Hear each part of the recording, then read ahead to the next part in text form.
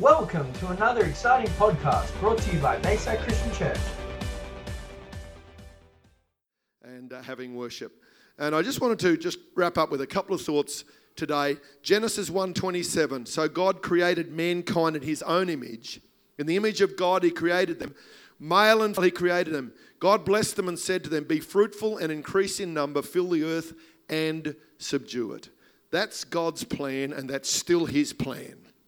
And no matter what goes on with political correctness or other stuff, that is and will always be God's plan. And he's created family, he's created marriage, he's created his plans and purposes, and it's for us to learn the journey and discover. And for men, often you need to have it modeled.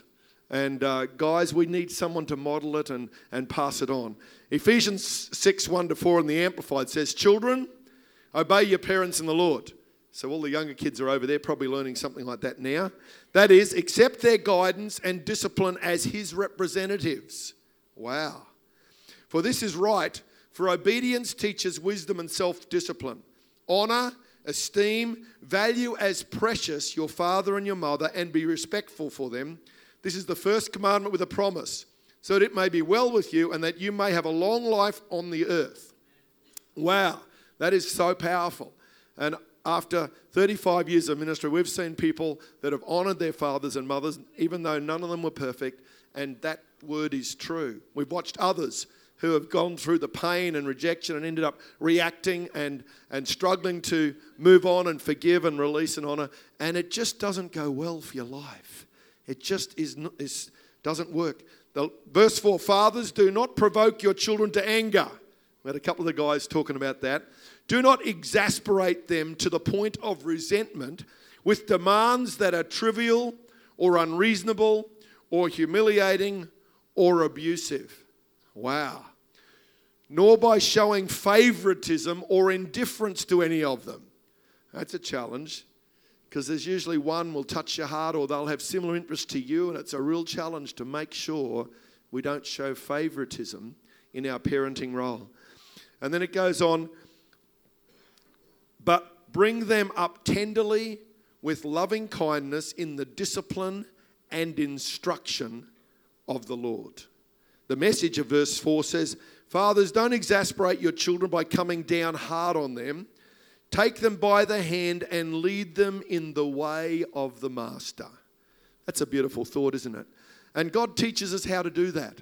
And as dads, it's so easy to get exasperated. I remember when one of our boys was a teenager and just being really difficult and strong-willed.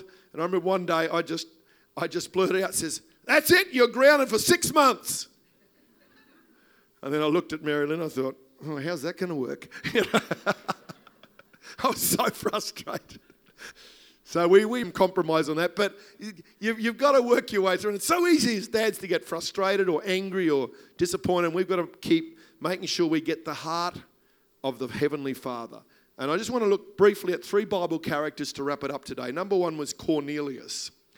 Acts 10:1-2 says, "At Caesarea there was a man named Cornelius, a centurion in what was known as the Italian regiment.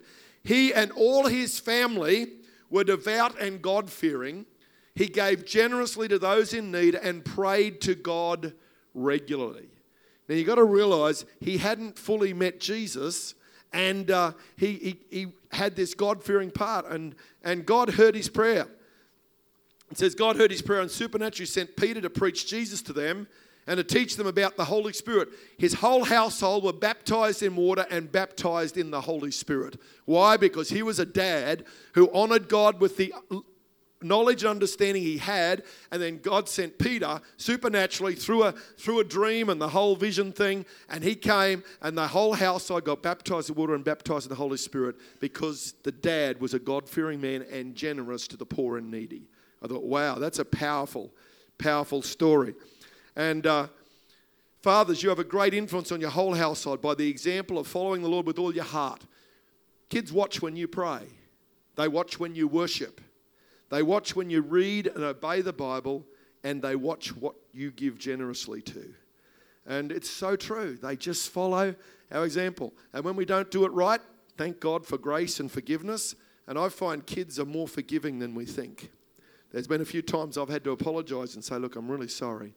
I just didn't, that wasn't the best way to do that. We've asked God to help us find a better way. Forgive me. Dads think they lose authority, but if you do it right, you don't. You gain because they see that you're real and honest. They don't want hypocrisy. They want honesty and reality, and it's a great way to go. Old Testament fathers, they laid hands on their children and prayed for God's blessing to flow to the next generations. There's power in that. Fathers, mothers, pray blessing on them. We used to do it at night time. We still do it as parents. We pray blessing for God, for them to fulfill all that God's put in their hearts. And it's very powerful to do that. And there's something released when fathers do that. Even if you think, well, I'm not feeling really spiritual now. Doesn't matter whether you're feeling spiritual or empowered or not. God honors the principle and the blessing and the power of it. He really does. And the enemy attacks that. So guys don't think they've got the authority or confidence to do it. But let me tell you, just step out and do it with the faith you've got, and God will add the rest. Second guy is Barnabas. Acts 4:36 and 37 says, Joseph, a leader of Cyprus, whom the apostles called Barnabas, which means son of encouragement, that was his nickname, sold a field he owned and bought the money and put it at the apostles' feet. Later on, Barnabas was the one who bought Saul, who was a terrorist, destroying Christians, and he had the encounter on the road to Damascus where the lightning came from heaven. He was knocked off his horse. He was blind for 3 days. He encountered Jesus in a vision, and then he became one of the greatest evangelists the world has ever known. But he had such a reputation, he started preaching, came to Jerusalem, and the Christians didn't trust him. They said, it's a trap. He just wants to gather us so he can arrest us all. You can understand, because that was his reputation. Barnabas, it says in Acts 9:26, when he came to Jerusalem, Saul tried to join the disciples, but they were all afraid of him and not believing that he was really a disciple. But Barnabas took him and brought him to the apostles. He told them how Saul on his journey had seen the Lord and that he had spoken to him, and how in Damascus he had preached fearlessly in the name of Jesus.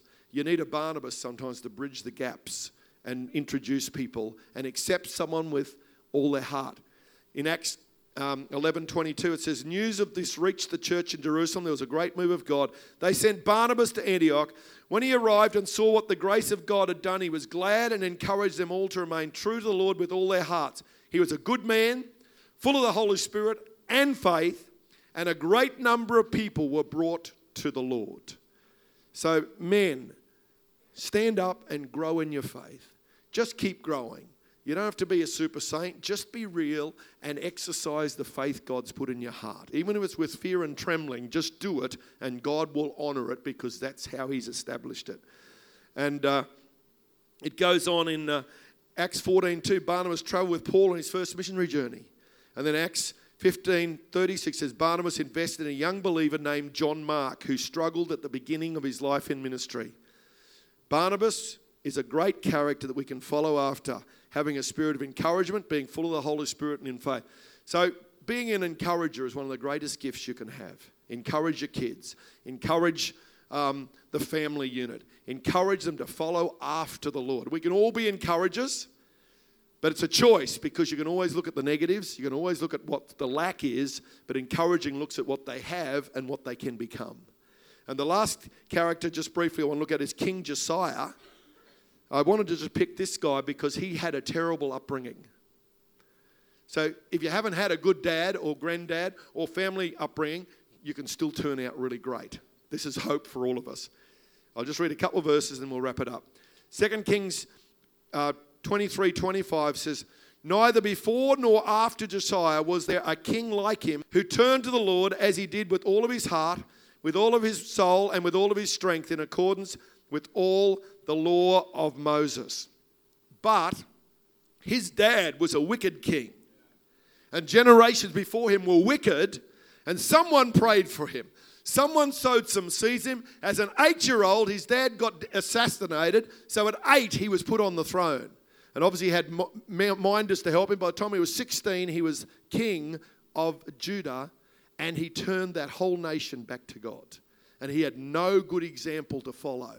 Someone prayed and supported him. And it gives me hope. It says in 2 Kings 22, when he was 8 years old, he became king and reigned for 31 years in Jerusalem. His mother's name was Jedediah, daughter of Adiah of Bozkath. He did what was right in the sight of the Lord and walked in all the ways of his father or ancestor David, and did not turn aside to the right or the left. David was his descendant a few generations back. Somehow he had heard about that and he decided to follow David and not the wicked example or the bad example that was just before him from his father and grandfather. I speak that today, that maybe you haven't had a good father image or an upbringing that's had some real challenges. That doesn't disqualify you from growing and achieving and becoming a man or a person of God. And King Josiah, he turned a great revival. He heard about the book of the law. He gathered the leaders. He read it. He restored the temple, which is like the church. He rebuilt it. It had been run down for 2 generations. He then read the Bible and the law. And so there was a great revival went across the whole nation for the 31 years of his leadership. I thought, wow, God can take us and raise us up, whether we've had a great example or a poor example. God can still turn it around. And I want you to have that hope today. That so Cornelius was a God-fearing man and generous. God honoured him. Barnabas was an encourager and connected with people that others had walked past or thought they weren't good enough. And Josiah became a king that helped turn his whole nation around. Reminds me of the prayer, Our Father, who art in heaven, hallowed be your name. Your kingdom come, your will be done on earth as it is in heaven. Give us this day our daily bread. Forgive us our trespasses as we forgive those who trespass against us. And lead us not into temptation, but deliver us from evil. For yours is the kingdom and the power and the glory ever and ever. Amen. Let's stand together. John recorded about Jesus in John 14 verse 1. Do not let your hearts be troubled. You believe in God, believe also in me. In my Father's house are many rooms or mansions. Where? In the Father's house. That's talking about heaven.